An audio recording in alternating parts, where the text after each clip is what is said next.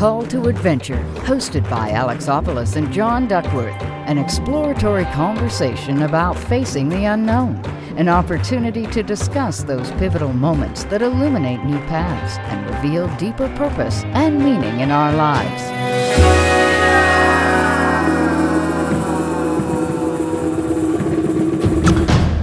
Welcome to the show. We're here at 96.3, the worldwide headquarters of Ohm Radio.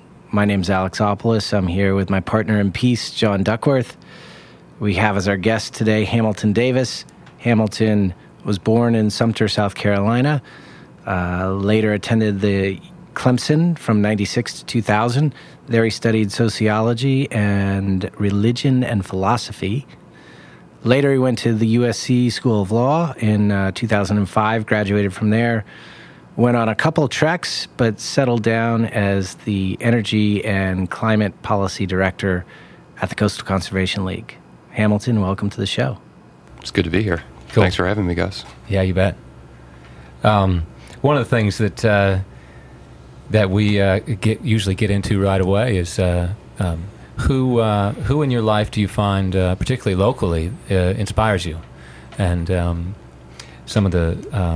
a lot of the answers that you came up with were around your coworkers at the Coastal Conservation League. Tell us a little bit about that. Yeah, so it's an easy place to start is with the guy I came to work for here in Charleston at the Conservation League, Dana Beach, who set up the league 25 years ago, and I think has really just done amazing things in terms of the breadth of the work that we focus on and the impact that organization has had up and down the coast. And when I went to law school, I focused on environmental law, and I wasn't exactly sure what I wanted to do. But when I came across the Conservation League after I got out, it was exactly like that was it. That's how you get involved and make a difference. And Dana's really shepherded that organization to being one that's looked at nationally as an example of how you do conservation work. So Dana is up there, and it's not just the conservation work he does, but he's also an intellectual and someone that's turned me on to a lot of great thinkers and writers, people like Nassim Taleb and some of the concepts that play a big impact and role in the way we come at our projects at CCL. So certainly Dana, but also the people I work with at the Conservation League. You show up for work, and you've got a cast of talented people that are committed and passionate about what they're doing, and I think that's probably different than maybe a lot of places folks have to show up to on Monday morning. But it's just enjoyable to be around those guys, and they all had opportunities to do a lot of other things, but coming and working for a nonprofit and doing something you believe in is it's inspiring, rewarding. The Coastal Conservation League, they've been around for, as you said, 25 years. I think they just celebrated. They started really with land preservation, but I don't know when the exact time was, but it seems like they've really broadened their mission, with energy policy being one of the additive ways in which they're dealing with conservation. It's gone more from just the land conservation to air and water quality to sustainable agriculture. Grow Food Carolina was one of the initiatives that CCL kicked off about 6 years ago, and energy and climate is what I head up. And so we're focused on things like getting better access to solar energy for home and business owners in South Carolina. Yeah, and just had some pretty significant legislation passed not too long ago, right? Yeah, big success last year. Solar legislation passed in 2014 and almost finished implementing that. So we're going to start seeing solar panels popping up all over the state. Tell us what that means for the average citizen right now. It means if you're a homeowner or business owner, it's going to be much more financially attractive to make that investment and much easier to navigate that process. So we've got a solar resource that we really hadn't tapped into. We should be. It makes good economic and obviously good environmental sense. And we'll see that happen on a much grander scale now. And this is something that you were pushing for a while now. I've been working on this for a long time, but also a lot of other folks. And so it was definitely a team effort, and kind of a success story of having private sector and nonprofits and even having utilities and others come to the table and find consensus and find a path forward. Nice. Interesting. Just recently, I think, a week ago, this Monday, Obama came out with, I think, an executive order around environmental policy. Can you maybe share with our audience the implications of that policy? Yeah, so it's their new rules that the EPA just finalized.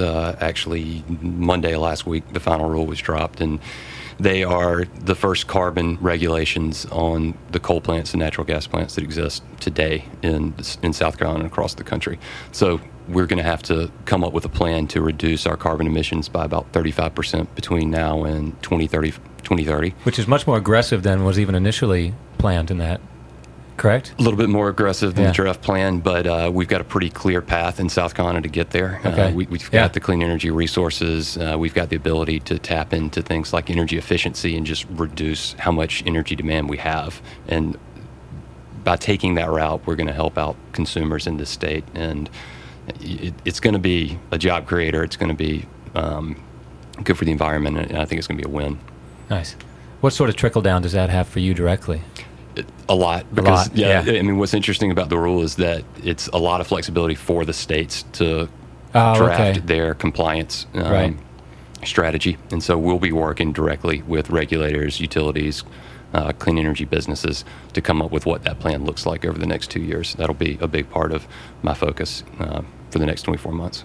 While we're on that topic, share a little with us about what's happening with offshore drilling. The project that never dies. Right. This is this proposal that comes up every couple years, especially during election cycles. But it's actually moved a little bit further than we'd like for it to, and than we've seen in the past. And unfortunately, we've got some of our state leaders that support it. Our governor supports it today. We're hoping she changes her mind on that, especially in light of the local and coastal opposition we've seen. So Myrtle Beach was the 20th municipality last night to vote in opposition officially to offshore oil and gas development and exploration. So we basically have every municipality up and down the coast of South Carolina saying this is a bad idea, we don't want it.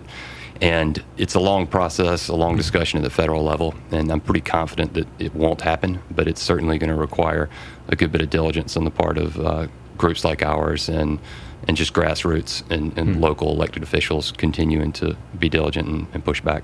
When you whittle that down to the underlying reasons for the governor still supporting this, are we talking economics?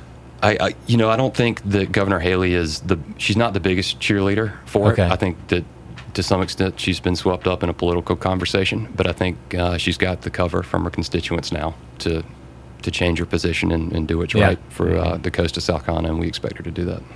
Well, and there was just a pretty good indication of her ability to change her mind on the state flag issue. So exactly. Yeah. Before we stray too far from this topic, something we were curious about is we know a little bit about your adventures that we'll get into in a minute, but on a day-to-day basis at the Coastal Conservation League, what's a day in the life of Hamilton Davis? It's not so adventurous unless you think of the State House as being an adventure, which I guess it can be. It can be. Quite a cast of characters up there. I do a lot of work up in Columbia before the Public Service Commission and before the state legislature. So it's a lot of meetings with utilities, with solar businesses, with our partners in the conservation community, other elected officials. And a lot of phone calls, a lot of emails. I mean, it's not super glamorous. It's really staying on top of where the energy discussion is nationally and looking at opportunities to improve our situation here at home.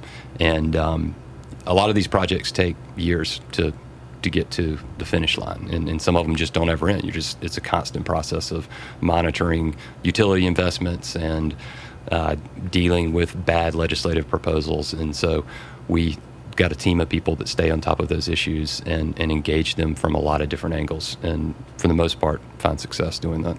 Are there rituals or practices that you go through daily to keep yourself sort of grounded and sort of focused on that long range? You mentioned yoga in other conversations. Is that a big part of a day for you? Yeah, certainly outside of work life, I stay in the water a lot. So I surf and paddleboard, kiteboard, go to yoga as much as I can, not as much as I'd like to, meditate, read a lot. Those are the things that tend to clear my head. And it especially being outside in Charleston, it connects me to the environment that I'm working to protect. And it's good motivation when you're out there and you have a constant reminder that this is why you do what you do. Right. Yeah. I love when people say they're reading something, and then you ask them, somebody who says they're reading a lot, and I think you mentioned 4 books that sit on your nightstand. Maybe you could talk about some of those. Black Elk Speaks by John Neihart was one. Yeah. about the Native American culture set in the 1850s, I believe. Yeah, it's actually an interview that took place in around 1930, I believe, Sioux Elder. And it's just a conversation that Black Elk is having with this poet from, I believe Nyhart's from South Dakota. And it's a fascinating just kind of look into the life of this guy that straddled the 20th and 19th century and the experience he had coming from a time when he was a boy where there was a very traditional Native American culture intact in the Dakotas, and watching him lose that over time. And it's powerful to see how these cultures that existed across North America related to the environment and just their way of life being so much different. And it's a shame that we lost that. Mm-hmm. You also mentioned, and this we'll get into the later conversation about adventure, but Vagabonding by Ralph Potts. Yeah. Talk a little bit about that. Yeah, so I'm maybe halfway into that, and just a good reminder, a lot of kind of the philosophy of travel and the way you think about work and the ends that work gets you. So how are we using our paychecks? Are we using it to buy the latest iPad, or are we using it to go out and see the world and explore? And it's a combination of quotes and excerpts and just his own personal travel stories and anecdotes and how you actually get out on the road for extended periods of time and do it not as a vacation, but as a traveler, as someone who's out to experience the world as it is rather than be a sightseer. John and I were talking about, I think it's Stefan Sagmeister who did a TEDx, and he talked about the 7-year sabbatical where he closes down his shop, a design agency, and literally takes a year sabbatical. And looking through your sort of biography, we noticed that it seems to be every 3 years that you take a sabbatical. Nice. Yeah, that's the pace I'm on, I guess. And I've been fortunate that CCL gives me some flexibility there. And we actually have a sabbatical policy where every 6 years you can take 3 months off and go do something preferably that'll help you when you come back with furthering your career at the league. But I did a month in Nepal and a couple of months in Europe just with a backpack, and that was back in 2012, and maybe we'll talk a little bit about that, but it's quite the experience. And adding to the light reading, I think Letters from a Stoic by Seneca, and one of my favorite books is The Art of Living by Epictetus, which is similar. Which I haven't read, but I reread Marcus Aurelius' Meditations recently, which got me back into Stoicism with kind of new eyes. And I think maybe, I'm not sure, maybe I came across the Stoics at a time where they just didn't connect with me, but it's a whole different ballgame now, and I'm semi-obsessed with jumping back into that philosophy. It's so closely related to Eastern philosophy in my reading of it, and it's interesting to see that from a Western perspective and just how relevant it is to our lives today. I mean, there's so much in there that you can just take and apply immediately in the way we It's a very practical way of trying to come at the same thing, which is trying to find happiness in your day-to-day, not some destination later. And about self-betterment, thinking of your life as an opportunity to improve as a human being and evolve and how you accomplish that. And Marcus Aurelius was one of Epictetus's students, I believe. So there's a long line of guys along this same line of thought. And contrary to popular belief, they're not boring. The whole term Stoic, brings to mind the wrong idea, the wrong visual. But these guys are really passionate about what they do. Yeah, it's gotten a bad rap in terms of I think so. The term. Yeah. Slight segue before we go adventure off into some vagabond travels. One of the things that we're always curious in asking our guests is if a question about Charleston and Charleston as a person. And it's something that Alex and I have talked about quite a bit in trying to define who this person is and who this person looks like. And it's curious right now, particularly because Charleston seems to be at sort of a shift, a pretty dramatic shift with the influx of a lot of new people. And so we were just wondering, from your position, if you had to answer, when Charleston is a person, who is she? Who is he? I think she's in the middle of an identity crisis for sure, and they're different paths that she can head down. And it's such an amazing city. It's certainly my favorite town that I've lived in, and every time I leave, it's hard to say that Charleston doesn't stand up against anywhere else you go. It's got an amazing history, and just the ocean, the forest, the rivers, the marshes, the people, the history and the buildings.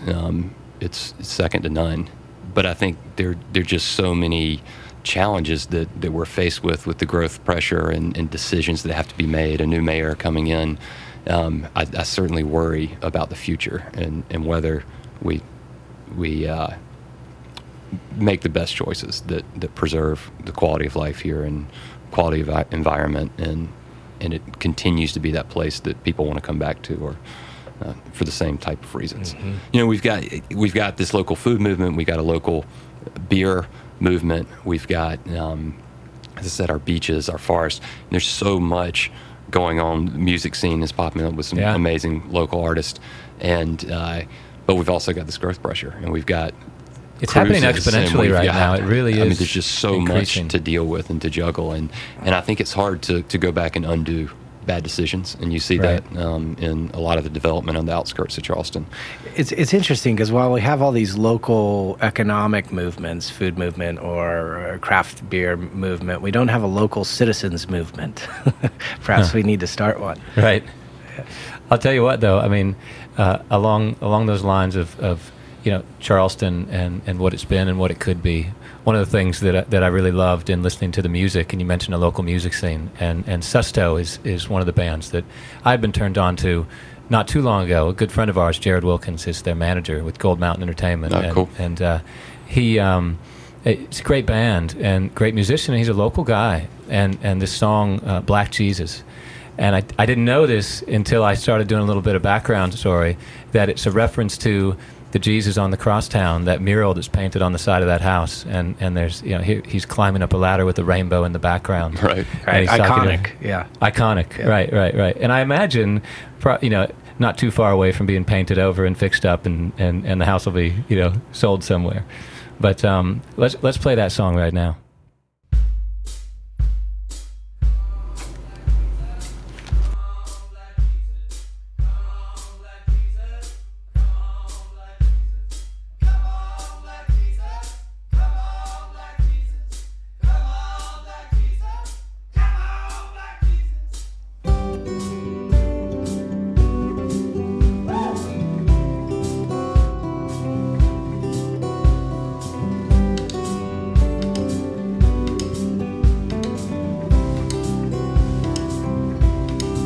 Sometimes I talk to my parents, they say they don't think they know me anymore.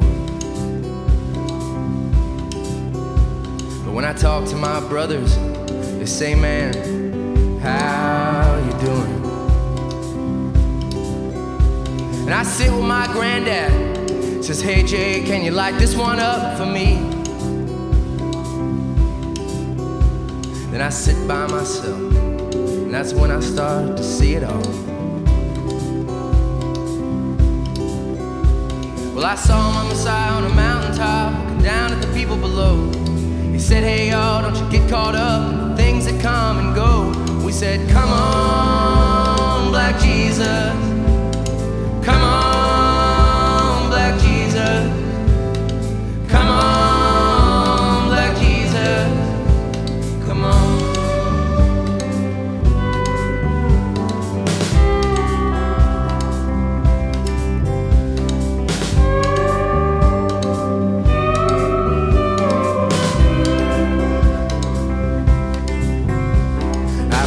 On my birthday, my boss, he's closing the place down. But I'ma be alright, I'll find something else. I saw my Messiah on a mountaintop, looking down at the people below. He said, hey y'all, don't you get caught up in things that come and go. We said, come on, Black Jesus. Come on, Black Jesus. Come on, Black Jesus. Come on.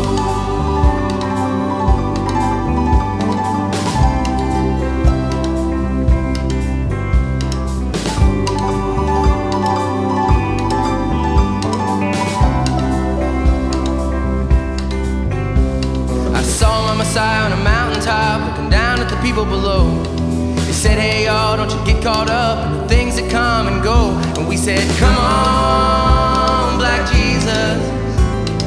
Come on, Black Jesus. Come on, Black Jesus. Come on. All right, we're back. So we're going to get into the call to adventure, and you've had many of them. I found before we get into that and sort of the questions, one of your favorite quotes was from Paulo Coelho. The ship is safest when it is in port, but that's not what ships were built for. Such a perfect way to get into this conversation.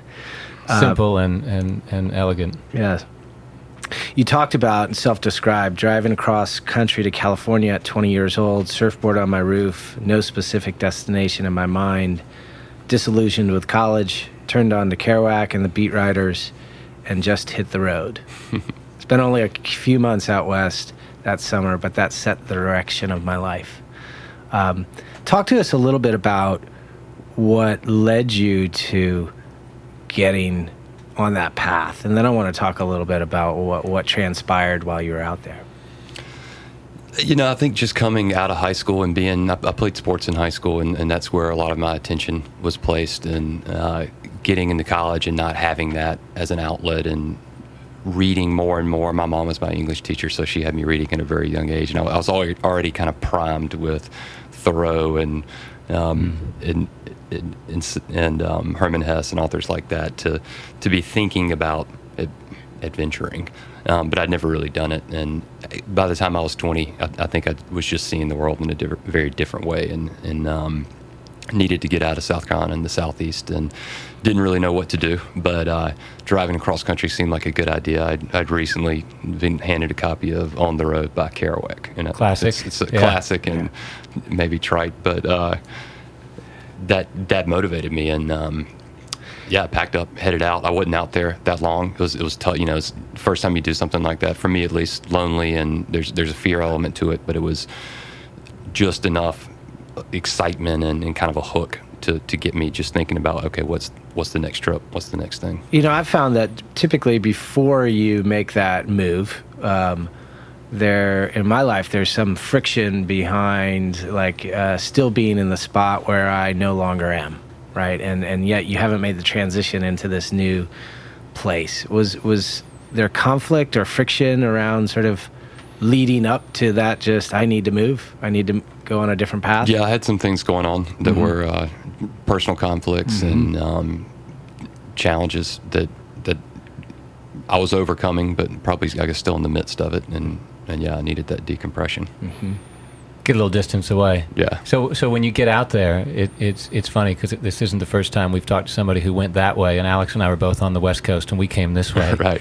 And a great way to just get some perspective on where you've been. And I find that as soon as, you know, most people embark on an adventure that puts them in a place that's so much different from where they're from, you can't help but, two things. One, you end up going on this real great inner exploration as you're in the midst of this outer adventure, you know. What was that like? And then second, you know, what was it about the West Coast, you know, that was so different from where you were in Sumter? Well, I think, part of it was just having the freedom to go out there and see who I was in a setting where nobody knows knew you. Me. And right. and that was very different for me. At 20, I grew up in a small town. I went to Clemson. I knew a lot of the folks there. Certainly brought kind of a continuation of my personality into Clemson. And so just having the freedom to kind of go out and spread my wings, I guess, and see things from a little different perspective was affecting. And then, California wasn't that much different. I mean, that's one thing I've learned in traveling, is that it's not necessarily that places are so dramatically different. It's more that you're new there, and so there's no routine, nothing's old, everything is kind of fresh eyes that you bring with you, and just having that experience is worthwhile, and it's something that you carry back with you. I came across this T.S. Eliot quote that one of my friends uses in her email sig. It says, "We shall not cease from exploration, and the end of all our exploring will be to arrive where we started and know the place for the first time." And I think that sums up a lot of my travel experiences. As you leave, going for a while, and you come back, and what you find is home is new. There's certain things that are comfortable and back where you started. Yeah, but you're new, so new. You can't help but see it in a new light. Yeah. David White's a poet that I've loved listening to. He comes into town once a year. The Sophia Institute hosts him. I think in March he'll be here again. But he talks about our life in narratives, and you build these sort of parts of your personality and your demeanor, and they almost become solid. Mm-hmm. And it takes getting out of that space to realize that that's all just clothing. That it all can be taken off and it all can be changed. Yeah, I'm a big fan of that notion of the narrative that we spin, and that's how we think. That's our inner dialogue. That's how we look at the world. We're not always aware of what those narratives are, what those stories are, but we've got thousands of them, and distancing yourself from your setting gives you the ability to kind of see those from the outside and rethink whether or not that's the story that makes sense, or the one that you want to be telling yourself. It's amazing how quickly you can decide to take or leave bits and pieces of that story when you get some distance. I remember that's how it was for me when I came here from the West Coast. There were certain parts of who I was there that when I got here I thought, well, just as you said, nobody knows me here, so I don't have a history to keep up with, and certain parts I can just leave back in the West Coast. Yeah. And I think it's more challenging to do when you stay where you are. I think it gives it a certain sense of flexibility and freedom when you're somewhere else completely new. But, I think there's a momentum that we have in our lives, and to the extent that you're in the same place, it's very hard to break free from that. And traveling is one way to do it. It's just stopping that inertia in a way, and being able to reset, rethink, come at your life from a different angle, and improve the areas you want to improve, and leave the areas that don't make sense for you anymore. Right. There's another saying about travel, because I think a lot of people do that. They want to change their life and they move. But wherever you go, there you are. Right. It's definitely not so simple as I'm going to move to Oregon and everything's going to be great. Right. It doesn't work like that. I think there's a lot of people who move for that reason. Yeah. I think that's what motivated me early. I think that's what I anticipated with a lot of my early travels, is that I would go somewhere and it would just be better because I was somewhere else. And I learned that's not how it works. Right. How do you, and it might be just that you take 3-year sabbaticals to give yourself that space, but when you come back, Joseph Campbell talks a lot about being able to traverse two worlds, sort of the world that you saw when you were there and who you might become, and then come back to where you were and straddle both. How do you create, when you're here, that same process of sort of metamorphosis? I mean, for me, it's you find people that inspire you. I listen to a lot of podcasts now. There's so many great people that are doing that, and the books you read and the people that you surround yourself with.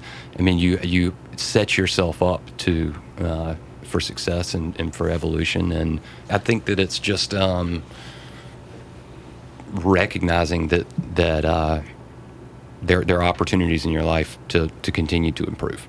But Buff Ross talks about curiosity. Is that a characteristic that you place high value on? Yeah, I would definitely say I'm pretty curious. I think one of the other major adventures you referred to was 750 miles on the Appalachian Trail, and Alex, you just talked about the Joseph Campbell, and one of the things he refers to is when you step out onto these adventures, as whether it's an actual adventure, as you seem to do, or this an inner adventure. Both are very similar. That there's the road of trials, and there's a transformation that happens from that road of trials. You referred to the Appalachian Trail as one of the hardest things you ever did. Tell us a little bit about that. I just finished Clemson, wandering a little bit. I spent 2 years just kind of traveling. I was down here working for a little bit before I went to law school. And the Appalachian Trail is one of the things that I had a friend do it, and I read the book, Walk in the Woods. and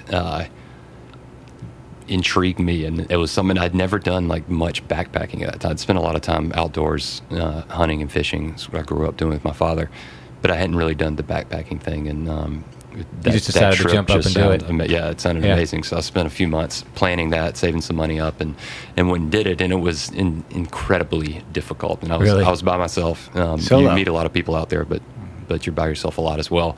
And just the physical and mental kind of anguish, I guess, that you go through. For me, at least, when being I did alone? that, I mean, was it the solitary nature? But it's also just the physical difficulty of it, and like challenge, mentally priming yourself to get up in the morning and know that you've got to go walk 15 miles through the mountains. And I mean, there's a lot of monotony. There's a lot, especially in the Appalachian Trail, where you're in a canopy the whole time. So it's not like out west where you've got these huge views and vistas that are constantly entertaining you. It's you're with yourself and your thoughts a lot. Yeah. And I think that that 3 months just slowed things down for me and showed me some toughness and some sides of myself that maybe I wasn't as confident in or wasn't necessarily aware of, and came back from that trip a little more solid than before I left. I find it's interesting. I find that happens when you mentioned like the suffering of it, as sort of, but it's an intentional process. And at the end of the day, like for me, I've trained as a competitive cyclist for a while, and the only way you get better as a cyclist is through intentional suffering. And at the end of the day, it primes you for those moments where suffering comes without you wanting it to be there.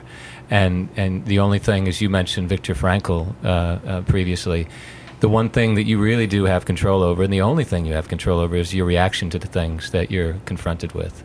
So I feel like it's a great preparation for those unexpected things that are bound to happen, in your life. And have you found that to be true as far as that kind of a experience and leading to the takeaways in your day-to-day? Yeah, I mean, absolutely. I think that's the value of testing yourself and trying to find those limits and pushing yourself, that you come back on the other side a bit stronger. And when that next hardship inevitably comes, because it will, you can weather it with a bit more grace, and it's not as big a deal. Because you've been there before. Right. Yeah. There's I'd love to go to a song, Ends of the Earth by Lord Huron, and I'll lead in with that. I was ready to die for you, baby, doesn't mean I'm ready to stay. What good is living a life you've been given if all you do is stand in one place? Enjoy. Oh, there's a river that winds on forever. I'm gonna see where it leads. Oh, there's a mountain that no man has mounted. I'm gonna stand on the peak. Out there's a land that time don't command. Wanna be the first to arrive. No time for pondering why. I'm wandering on while we both still alive. To the ends of the earth, would you follow me? There's a world that was meant for us to see. To the ends of the earth, would you follow me? If you won't have a say, my goodbye to me.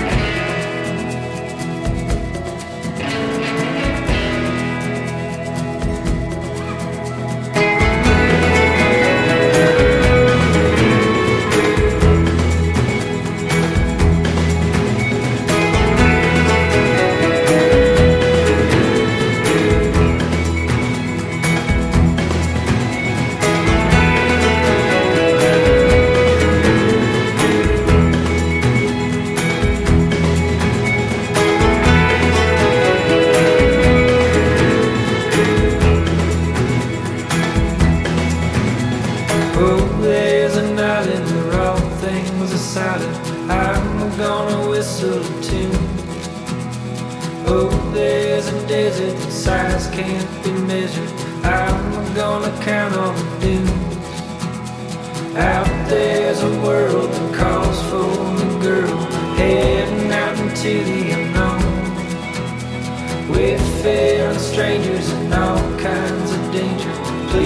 say I'm going along.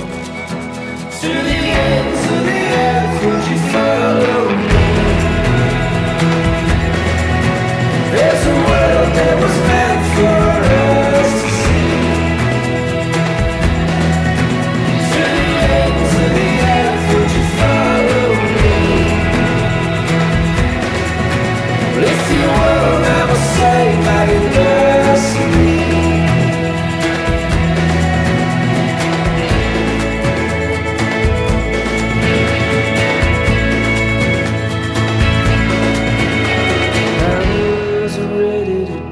For you, baby, doesn't mean I'm ready to stay. What good is living the life you've been given if all you do is stand in place? I'm on a river that winds on forever. Follow till I get where I'm going. Maybe I'm heading to die, but I'm still gonna try. I guess I'm going alone.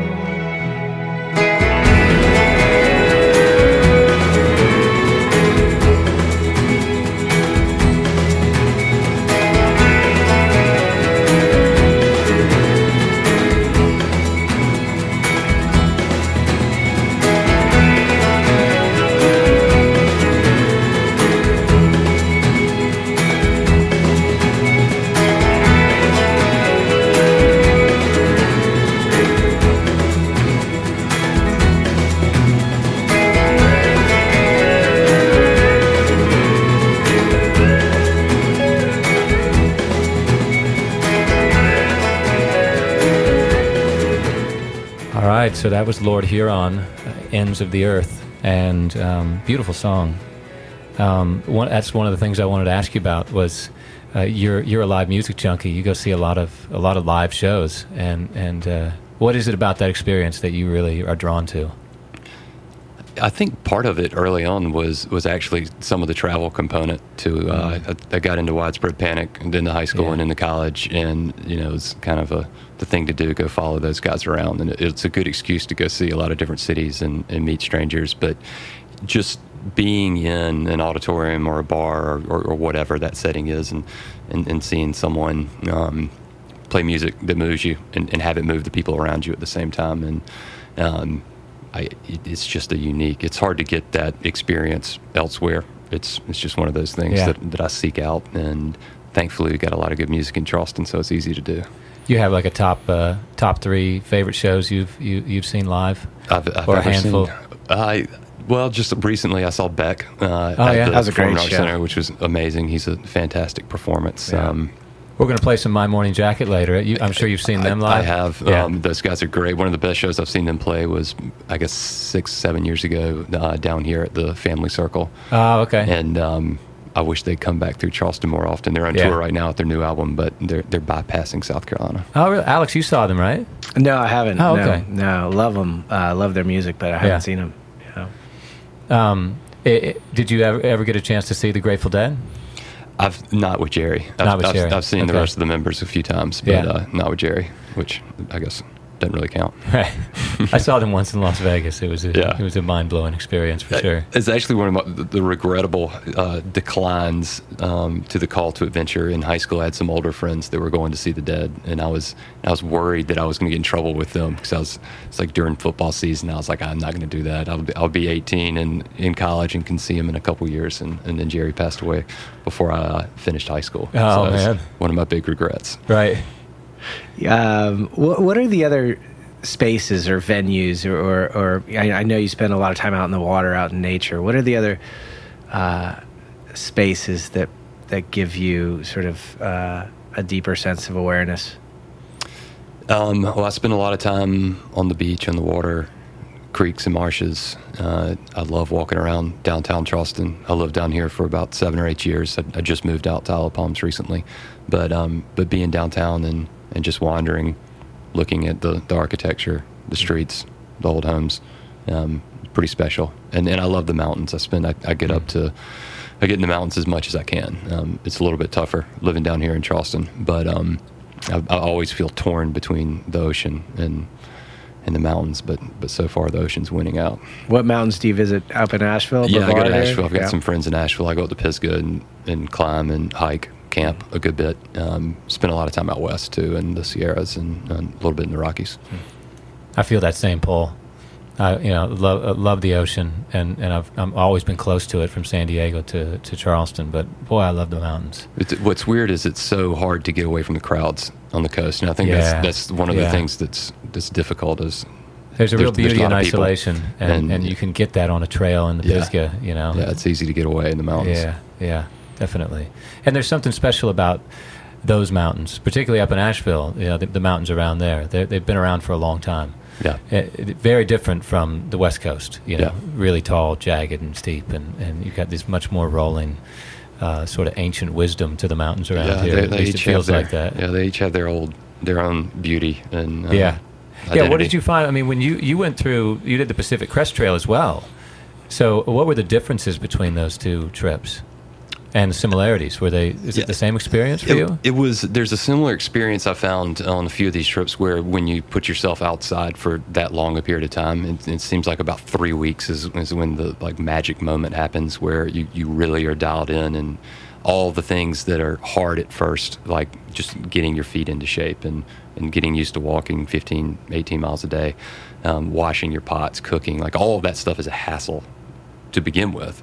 But then at about the 3 week mark, everything becomes very natural, and you just become part of that setting in a way that you just can't get there unless you spent the time out there to do it. And it's unfortunate because I wish that every time I walked into the woods, that's what I felt like. Immediately. Okay. But and you can remember it and kind of get back there. But I tell everyone I talk to about those trips that if there's one thing you can do and take a month or 6 weeks off, we've got amazing trails in this country. Go hike one of them for as long as you can. Get beyond that 3 week mark. Yeah, I mean that's the marker I found. So I mean, in reference to what I mentioned earlier, when you get through that aspect, at least in my experience, there tends to be this sort of inner exploration that is happening all along the way, where there's kind of a deep dive to scratch beneath the surface. And you mentioned Viktor Frankl before in his book Man's Search for Meaning.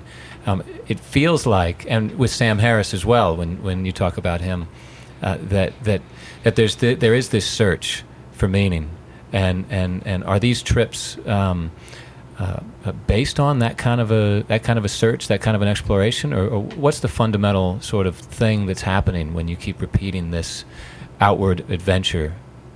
I think part of it is just the rewarding nature of the experience. It's satisfying and it's interesting to me to go do these things. But yeah, it's also you learn about yourself, and it's again this kind of Stoic idea of self-betterment, that we have room to improve. I mean, it would be sad to think that we're the best we're ever going to be right now.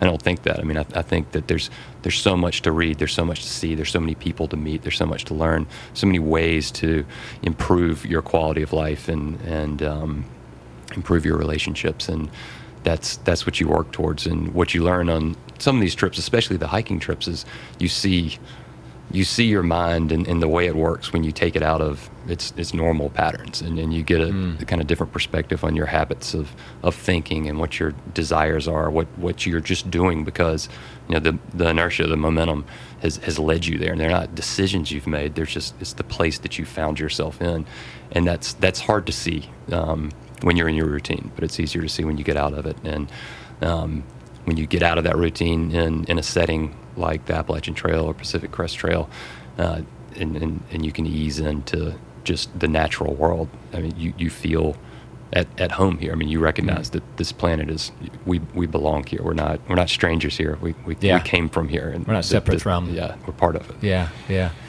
I find that when I take trips like that, one of the things that really happens is it's twofold. One, I get out and you're removed from the trappings of society, and so there's a lot of noise that goes away, and so there's a certain quietness that happens. But at the same time, the noise in your mind gets louder initially, and you realize how loud it is and what all that's going on in there. And it's always like that. And it's you always just don't notice it most of the time. Right. And it takes a little while for that to diminish, and then there's another voice that comes up, and that connectiveness that you refer to seems to be the one that's most common. It's this real deep connectiveness to nature, and as us being part of it and not separate from that. I remember last year, John knows this, not being able to take the time to go on a large hike or trek. I just did a year of radical simplification and just tried to fundamentally alter my habits in a way that I would create that disequilibrium, really. And I journaled throughout the whole process, but it was really interesting to see how unsettling it was at first, and how much stuff came to the forefront. And then that's a great thing to do. It's like set these little challenges for yourself where you're just disrupting your day-to-day life. But make some goals, think about some things to get you out of your routine. Carl Jung refers to that as this sort of intentional disorganization. Right. And from that, you end up going through what I referred to earlier as that road of trials, and then there's a reorganization that comes back out of that. But it's good to challenge yourself in that way. I think to your point earlier about there's always room for betterment. It reminds me of one of my favorite quotes by Shunri Suzuki, and he says, you are perfect exactly the way you are, and there's room for improvement. Right. There's sort of that balance, between just being satisfied now and looking for more. I gotta think, we talked about every 3 years you take one of these treks, and the last one was 2012. It is 2015 last I looked, so I know there's some trek out there on the horizon. Can you give us any insight as to what that might look like? I am working on it. Yeah, I don't know. I've had some good surf trips this year, and looks like some more on the horizon for next year. But bigger trips, I'm thinking, planning. Yeah, I don't want to give anything away. Yeah. All right. Well, thanks so much for spending the time with us. We loved having you here. Enjoyed the conversation. Appreciate what you do for the state of South Carolina with the Coastal Conservation League. It's really wonderful, and the way that you find a way to balance what I imagine is a bit of a grind on a day-to-day basis with some real amazing adventures out and about, from the water to the mountains. It seems like you've found a good way to keep some balance in your life. Well, this is great. Very cool being here with you guys. I listened to one of the shows already, and excellent. So keep it up. Cool. Thank you. Cheers. And thanks to Ohm Radio as well, keeping us on the air. So who are we leading out with here today, Alex? We're going to close it down with one of my favorites, one of your favorites, My Morning Jacket and Circuital. Enjoy.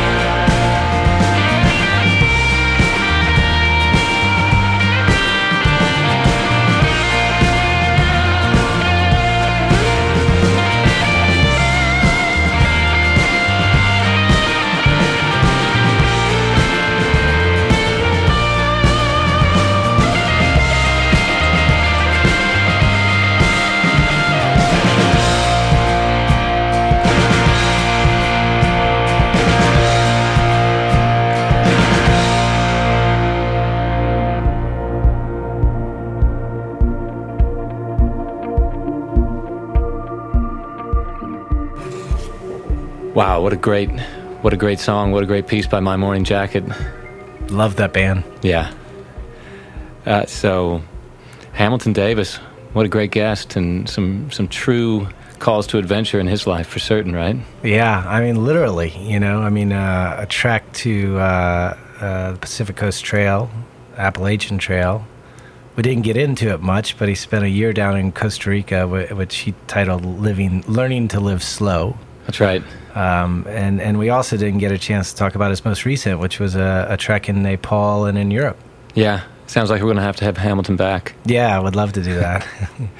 I was just, I'm reading this book, Yoga and the Quest for the True Self by Stephen Cope, and there's a quote that struck me after sitting here with Hamilton by a gentleman named Amrit Desai, and he says, "There must be movement back and forth from the mountaintop to the marketplace."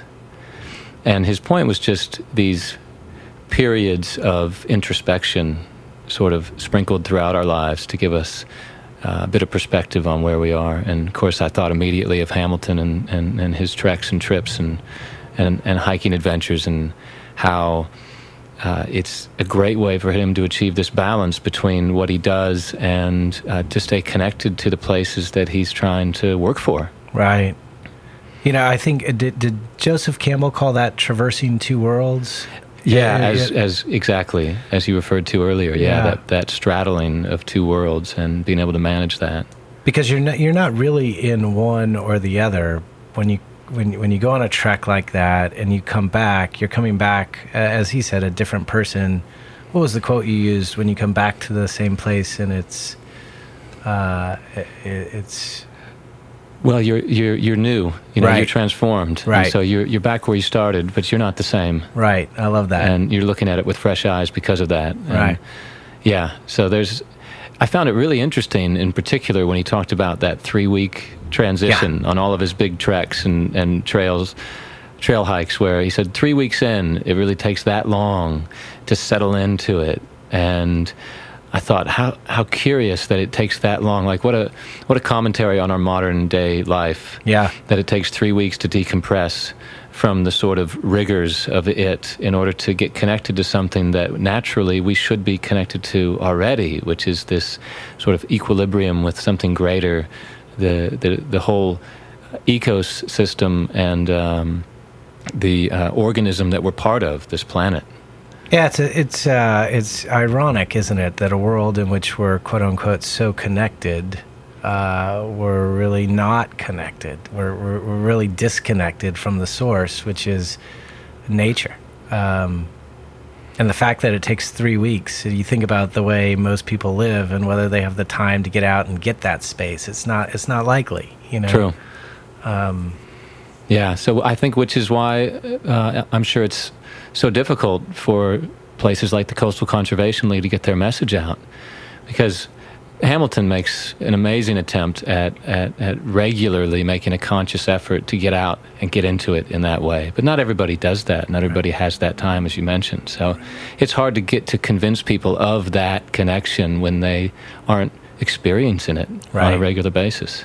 Gosh, I've had a chance to sit in on a Coastal Conservation League meeting, and he spoke so highly of the people he works with, and I can tell you that some of the most passionate and talented people, I remember walking out of that meeting just going, wow, those are some brilliant minds. So nice.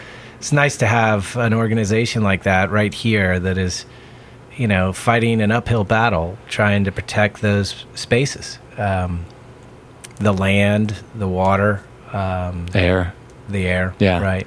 Yeah, and not, as he mentioned, a nationally recognized organization. These guys really are no joke. They're doing a phenomenal job for the state of South Carolina, and people around the country look to it as an example. Right. Yeah. Well, another great show. I know we have coming up Reverend Jeremy Rutledge.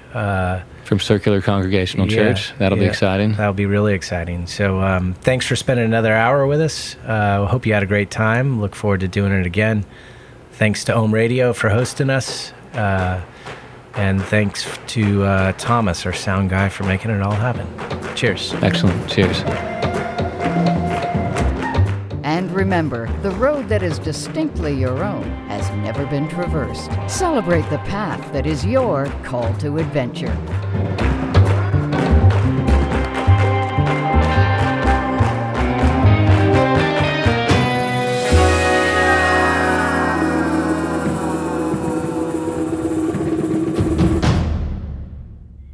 This show is brought to you by Objectivity Squared Wealth Management, helping families strategize, execute, monitor, and communicate their financial decisions. Learn more at objectivitysquared.com.